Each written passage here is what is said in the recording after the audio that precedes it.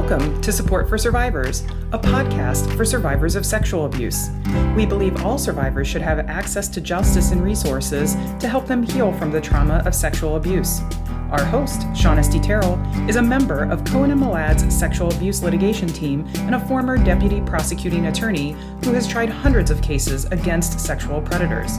Join us as we talk with survivors and various community members who are taking action to normalize the conversation around sexual abuse in the pursuit of justice and healing. This is Support for Survivors. Hello, everyone, and welcome to Support for Survivors. This is your host, Shaughnessy Terrell. Today, we welcome Beth White to the show. Beth is the Executive Director of the Indiana Coalition to End Sexual Assault and Human Trafficking, or ICASA-HT, as we call it. Thank you so much for being here, Beth. It's good to be with you, always. Oh, I love you, so I'm very excited about this. So you have a very long history in public service. Why don't you give us a little bit of your background and then just let listeners know why you decided to come to ICASA-HT and join this effort? Absolutely. First, let me say to you, Shaughnessy, thank you for this podcast. Oh, yeah. I am new in this subject matter, although I've been, as you said, in public service a long time. And it is so discouraging to know that sexual assault, human trafficking are two areas in particular that we just don't talk about. And we have this theory that if we don't talk about it, it's not going to happen, or it won't be bad, or people who are experiencing this kind of horrific situation are just going to be fine. And that we know that's not true, right? We know that's not true. So the more we speak out and talk about how the shame and the blame has to be removed from the situation, the better. And you are helping with that, and I appreciate it.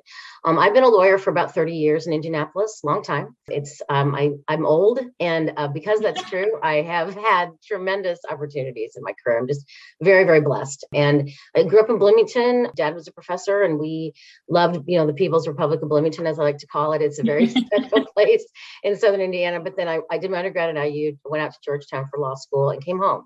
And I came home because I knew that while the environment in Indiana is not what a lot of progressive folks like myself and potentially you want it to be, we have to work every day to make it. We need to be the change we want to see, right? So I came home to be that change. And so over the course of that time, I've had a lot of great opportunities. I started in private practice at Barnes & Thornburg and had a short but very impactful opportunity to meet and experience that law firm. And then went from there to the prosecutor's office, did criminal work. And that's a way, Shaughnessy, that you and I have experience in common.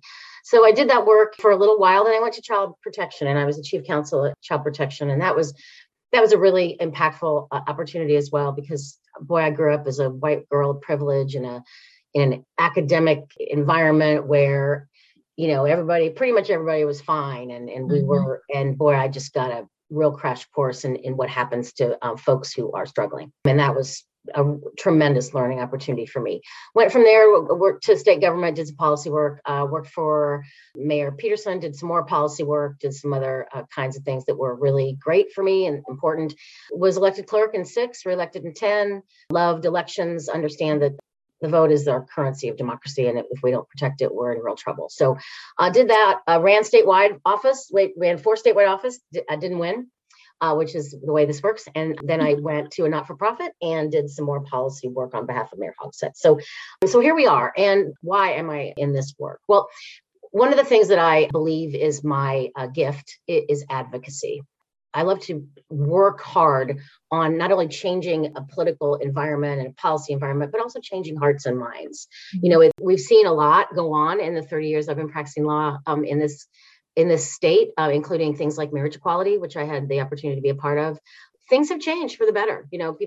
Things have changed in our racial environment. Not great, not perfect, sometimes not good, but we are seeing progress. And my son is 13, and I have seen in him really the hope for a more accepting and open state of Indiana.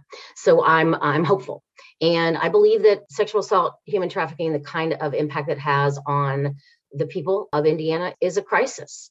And we got to talk about it. We got to be about it. We've got to wake up every day and understand that survivors often can't speak for themselves. And so we have to speak for them. And so that's what I'm doing. That's what I'm trying to do. And I'm pleased to be here to talk with you about it. Well, that's a perfect segue into talking about what ICASA does. But I love to hear you say that. You're very clearly a person who, sees an issue and is like, well, you're not just like, oh, that sucks, because it does suck, but you actually try to do something about it. And we sure could use more people like that. So why don't you just take us through what ICASA HT does, kind of like where you guys are at right now, what phase of life, or so to speak, that you're in, and all of the different awesome things that you guys do for the community. Yeah, so the Indiana Coalition is the Indiana's version. Every state has a coalition. We advocate, we engage, and we educate. We help and support the organizations that do direct service in the state of Indiana. We are not the direct service provider, but we have partners all around the state. We are a statewide organization. We do prevention education. And one of my goals is to lean more heavily into prevention. Wouldn't it be great if instead of responding to sexual assault and supporting survivors, we had the opportunity to reduce the numbers? And we advocate at the state level, at the local level with law enforcement. We are a partner with our not only what we call our rape crisis centers around the state, who are doing direct service for folks who are experiencing the impact of being a survivor, but we also engage with law enforcement. We engage with our healthcare partners. We engage with educators, K-12, higher ed, all of the places. We engage with organizations who serve people, young people. Everywhere that adults and young people are engaging together, there is risk. And so we do training curriculum. We do ways that folks can identify and help protect young people. So that's the work we do. It's a great privilege. It's a wonderful organization and just such a great platform. And I'm so happy to have you here and have you at ICASA HT. And one thing that is awesome about all the education efforts and training you do is that there's something for everyone. You guys do things that are more focused for an advocate audience, more focused for a survivor audience, for law enforcement, even prosecutors, and even civil attorneys for that matter, everyone in between. So I love that. Are you guys getting ready to have a conference, or did you just have one? We have our conference in April, which is Sexual Assault Awareness Month. So we just had it, and we do two sort of cohorts of training. But I just hired a training and prevention coordinator. I'm super excited about him, young man who was an athlete at D1, and he and I are going to work hard in creating some new content for our higher ed partners, for our K-12 partners. So it was previously true at ICASA HT that our training and education really was focused around the conference, and then a couple of other times. But we're going to really try hard to create and package lots and lots of training and curriculum on demand for all of the cohorts you mentioned and many others. I love that. I love the school aspect of it too. And I'm so refreshed too by you even mentioning your own son, and then the fact that you have a young man coming on to help, because I think that this subject matter is led so much by female initiatives, and rightly so probably, but discussing the importance of having males in these roles too, and teaching our boys what is right and what is wrong, because we've spent so much time, I feel like, over the course of history, teaching girls how to not put themselves in a situation, so to speak, but we should be also teaching our boys what is rape, what is sexual assault, and don't do it. Right. Because I think that so many people have this false definition of rape in their minds, because of course it is what, we think of, like, the stranger jumping out of the bushes with a weapon or something, of course, but it's not just that. It encompasses so much more. And we'll get a little bit more into how our legislation has changed recently to better focus on the other situations that can arise that constitute sexual assault, and not just when you're forced or threatened. Absolutely right. Consent is a significant issue, and it really starts when kids are young. And talking about bodily autonomy, right? What's appropriate, what isn't appropriate, for little kids, and who you can touch and where and when. And when someone says no, no means no, and that starts on the playground, and it goes everywhere from the playground to the party to the dorm room to everywhere else, right? And it's just something we've got to take seriously. And as much as we teach our kids to care for their bodies, they got to care for their emotional health too, and for them helping them understand where those boundaries are. And we're working on it. And really, the other thing to talk about is to help parents engaging with young people about what is appropriate to say and not say. And I love what you said about we got to start talking to our boys. We've talked a lot, as you said, about what to do if you're a young woman on a college campus or whatever. But how about we just say to men, no. This behavior is not appropriate, and here's why, and you've got to be better. And, I think you're right that we're in the middle of a cultural change. And I think the Me Too movement can be pinpointed as a catalyst for a lot of that change. And we're doing better, but it's still not good. And so just touching a little bit on the cultural issues that we face as it pertains to sexual assault, our knee-jerk reaction in this country, and I think in a lot of other countries as well, is just to not believe victims. Like there's always a reason, or like, and I saw this all the time in jury trials when I was trying to talk to jurors and be the oh my God. And the knee-jerk reaction is, what did she do? Literally, what was she wearing? Was she drinking? Things like that. So are those some of the types of things that you guys are trying to battle in these education efforts with the young people? Absolutely. Yes. So it's the shaming and the blaming. We talk a lot about why people don't come forward. Rape, of course, sexual assault, the most underreported crime of any by exponential numbers. Why don't people come forward? Women and men, we try very hard to be a gender neutral discussion because, everyone is at risk. And the number one reason is you won't be believed. You are shamed and blamed. You will be put on the defensive about, again, what were you wearing? Where were you? Were you drinking? Did you know him? Did you go with him? Did you go to his dorm room? All of these things that we say to people that we don't say to other crime victims, right?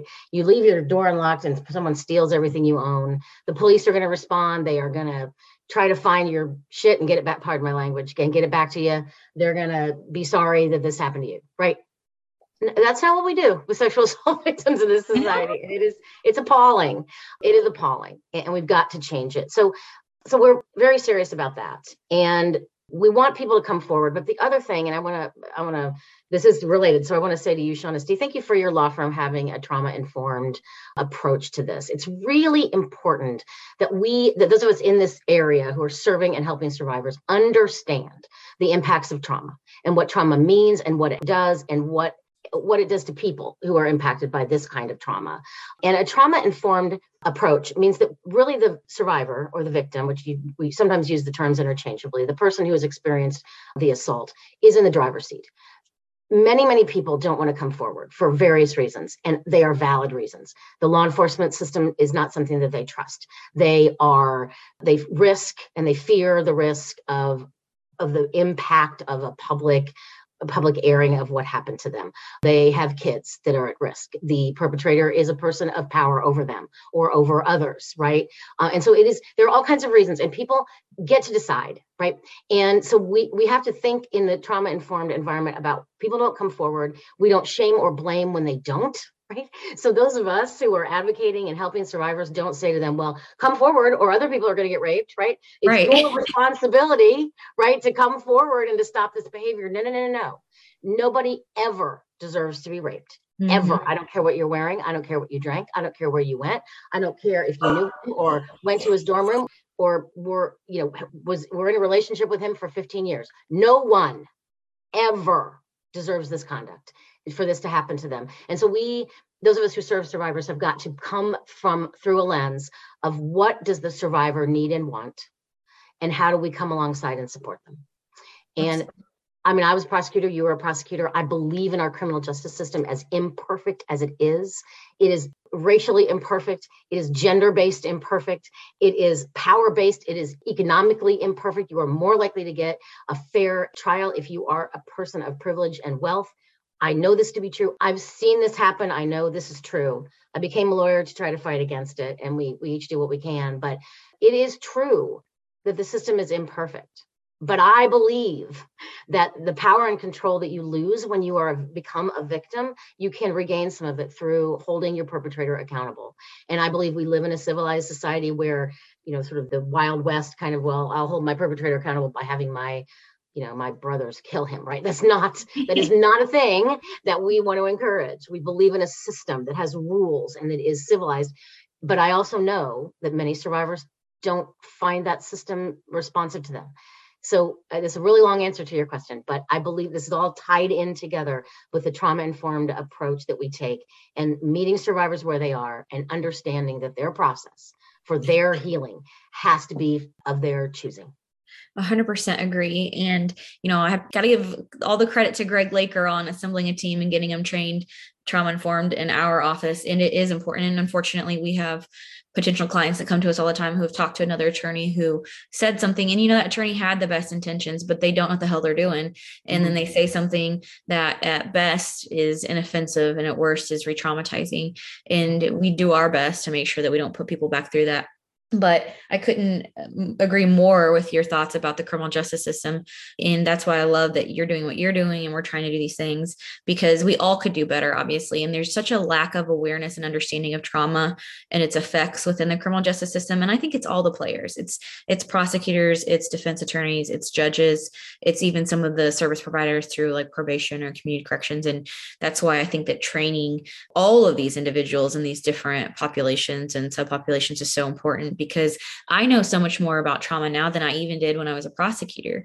Sure, anecdotally, I was seeing things when you're boots on the ground, but it wasn't until later when I went to IPAC that I was able to take so many more of these trainings and then eventually start teaching some of them that I fully understood. And I'm like, oh my gosh, there are so many cases that I think would be won that aren't won in criminal court if they had someone, an expert, to come in and testify to those counterintuitive behaviors that the rest of us don't understand. I always tell everyone, you don't get an instruction manual when you get sexually assaulted. And so it's not my place, your place to sit here and say, well, why didn't you do X, Y, Z? Well, you know what? You haven't been in that position. It's very easy to say, oh, well, I would have done this. You don't know that. No one knows that until you've been in a situation like that and find out what your trauma response is, because it's different for different people. It's fight, flight, freeze, and you don't know. And a lot of people, it's freeze. And so the rest of us just don't understand that. And I think too, we're combating in a sexual assault case.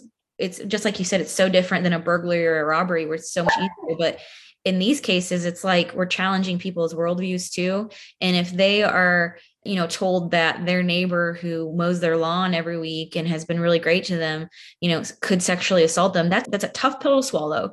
And so you're challenging so much more, I think, about what the world really looks like when people have to really consider that. And I think they have a hard time. I've seen some interesting research that's been done about juries. And what we see is that female jurors in particular are hardest on sexual assault victims. And there are all kinds of different psychological reasons for that. But one of the things that resonates with me is this sort of what I call the illusion of safety. I mean, to your point, the whole, well, I'm a female juror, right, with not a trauma-informed, perspective. And here are the things I would do to keep myself safe, right? I'm never gonna date a guy who's violent, and I'm never gonna drink too much, and I'm never gonna go to a bar where these people hang out, right? As if you could even know that.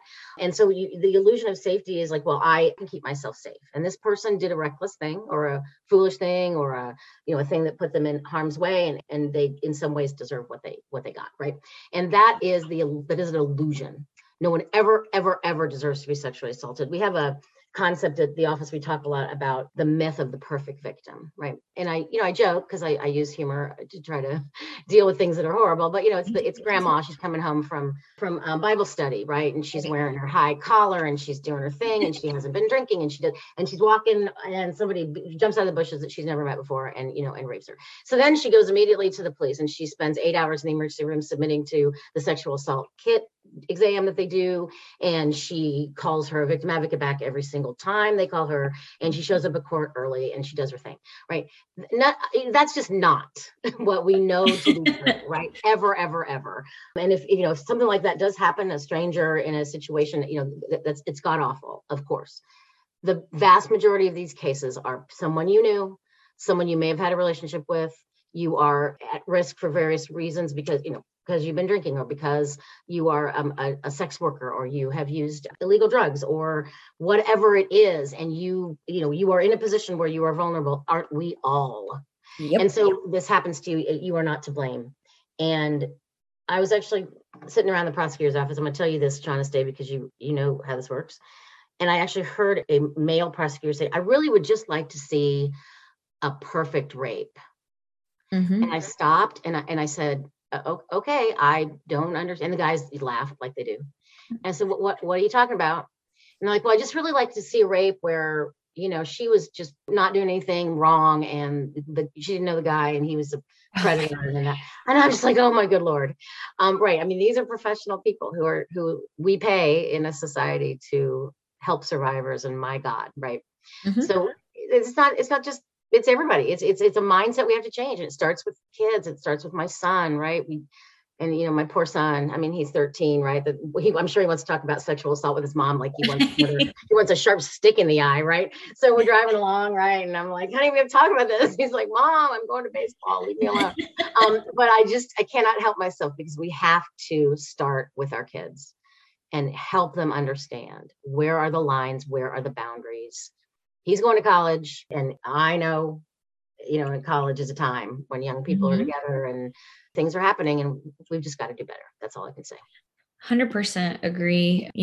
Sure, I'd love to see I love a world where there's no lying or stealing or cheating or whatever, but I live in reality. And so what we have to do is prepare our kids for that and teach them. And, we also talk a lot to parents about starting with just using anatomically correct words, because using those cutesy little words for, the vagina, the penis, things like that, those are the kids still that these perpetrators, studies have shown if it's kids who are body positive and who have been taught to use the anatomically correct terms, they're less likely to be molested, because an offender is going to know, oh, they're talking about things in that house. And I don't want a kid who's going to talk about stuff. And I'm not saying that foolproof means your kid's not going to get molested, but I think it starts there. And again, just reiterating what you've said before is talking about it, shedding light on these things, because when they're still in the shadows, and secrets breed misbehavior. And that's how it happens, because that's where this lives. It lives in the shadows. It doesn't live out in the light where,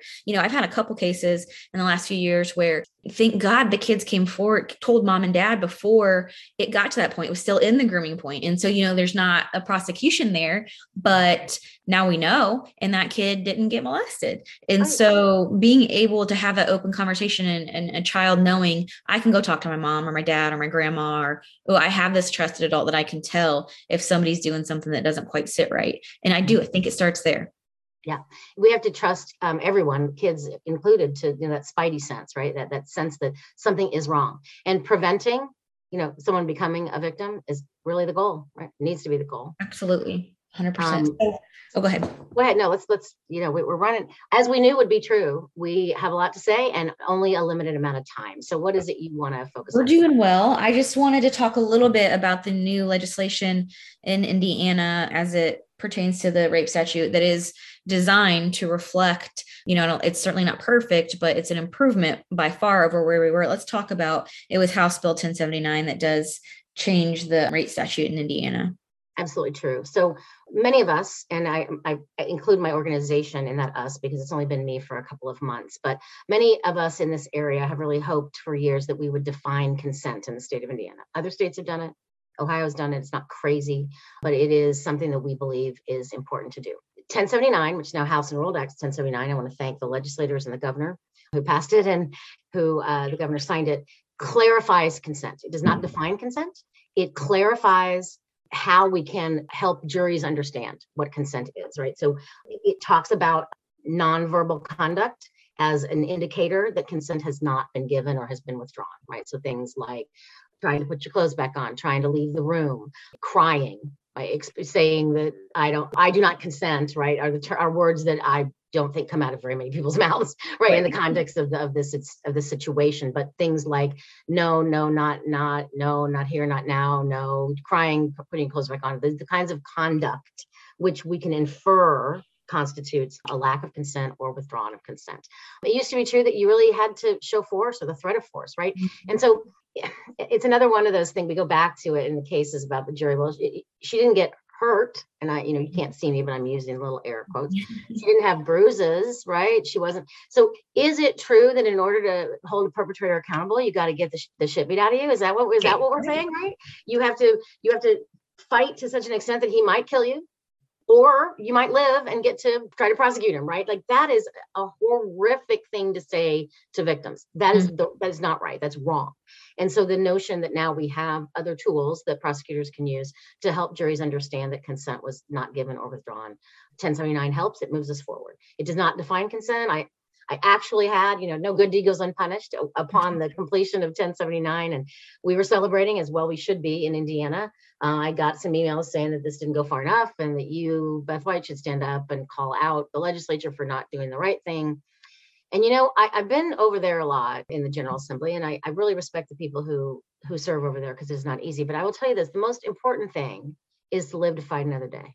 That is the most important, I'm telling you. And in a lot of things, this is true. My son plays ball and, he, in politics and, sports, half the people are going to lose, right? So I try to turn it into a life lesson, right? And so you run for office, you lose. I've done it. You play a game and you lose. He lost yesterday in the final championship game. If losing's too hard for you, don't play. You live to fight another day. You don't get hurt. You don't say things or do things to people that are going to destroy that relationship such that you can't have another conversation. And at the legislature, we live to fight another day. We will go back next year and we will talk some more about defining consent. We may not get there next year, year after that, I don't know, but this is a step in the right direction.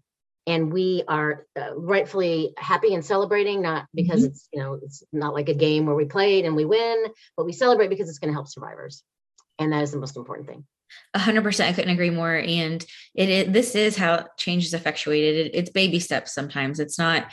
And when I was doing Hoosier Women Forward, one of the other women in the program who was amazing, I remember her saying one time, it's evolution, not revolution.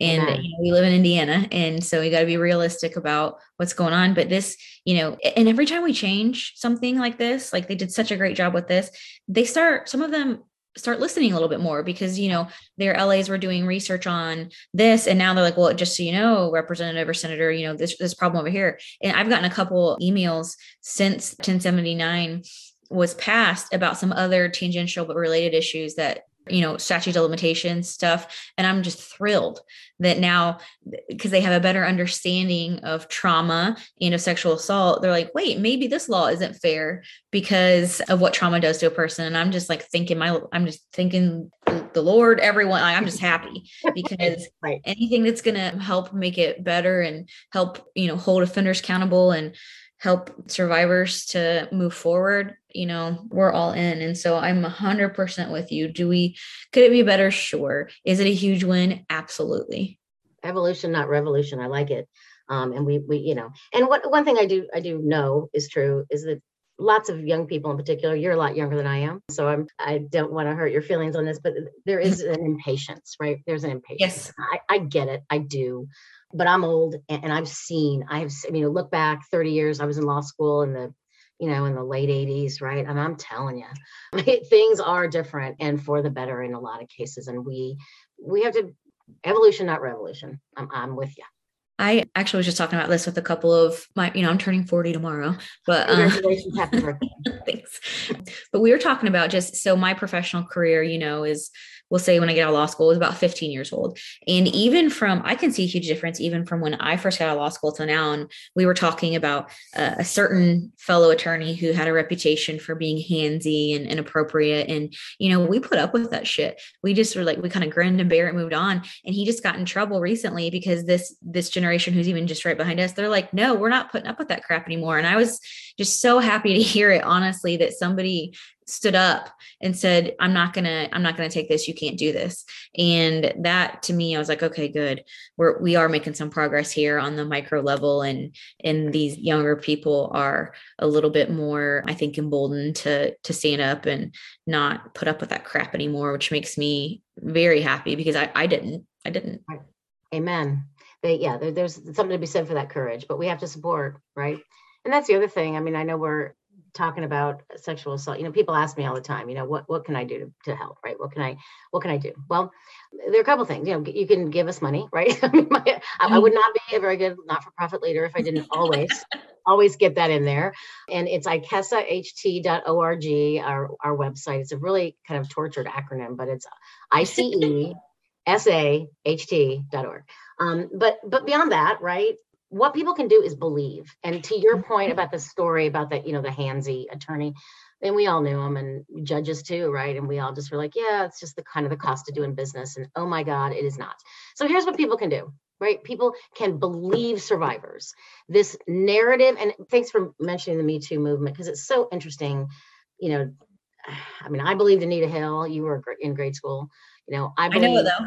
I know, I believe the woman who came forward about our most recent Supreme Court justice, who now sits on the court, who, the allegations were made. I believe that the narrative about sexual assault, that people make it up, that they make it up because they want to go find a law firm like you to sue somebody who's rich and make a lot of money. They make it up because they want to get advantage in their divorce or their custody battle. They make it up because it's fun or something to experience the scrutiny that sexual assault survivors experience.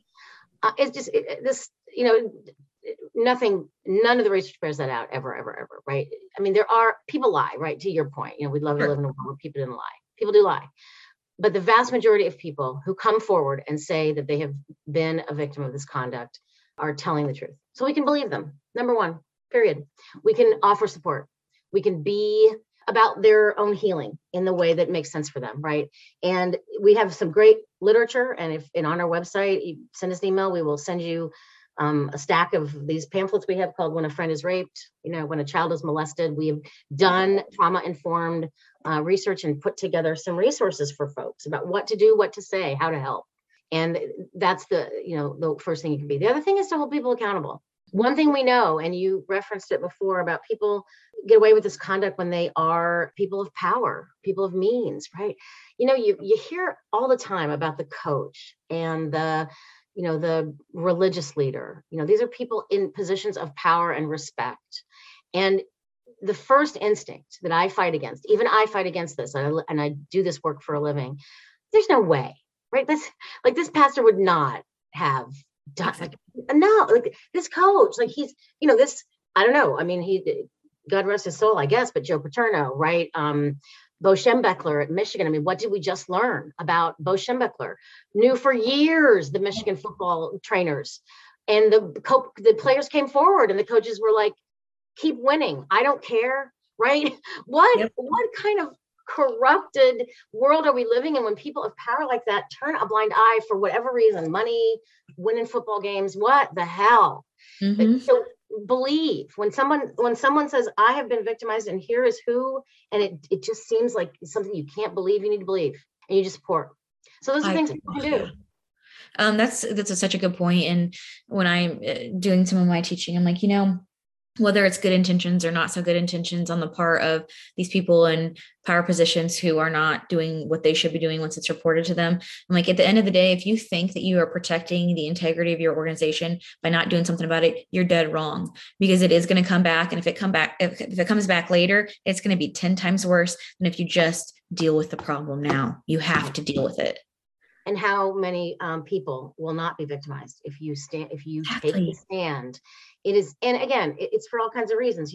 It's not just big time sports. I don't want to pick on sports. Indiana's a sports state and we love our sports, right? But there's other things. There's scouting, religion, the band director, the choir. I mean, it's again, back to what I said a minute ago. It is everywhere that young people are influenced by adults.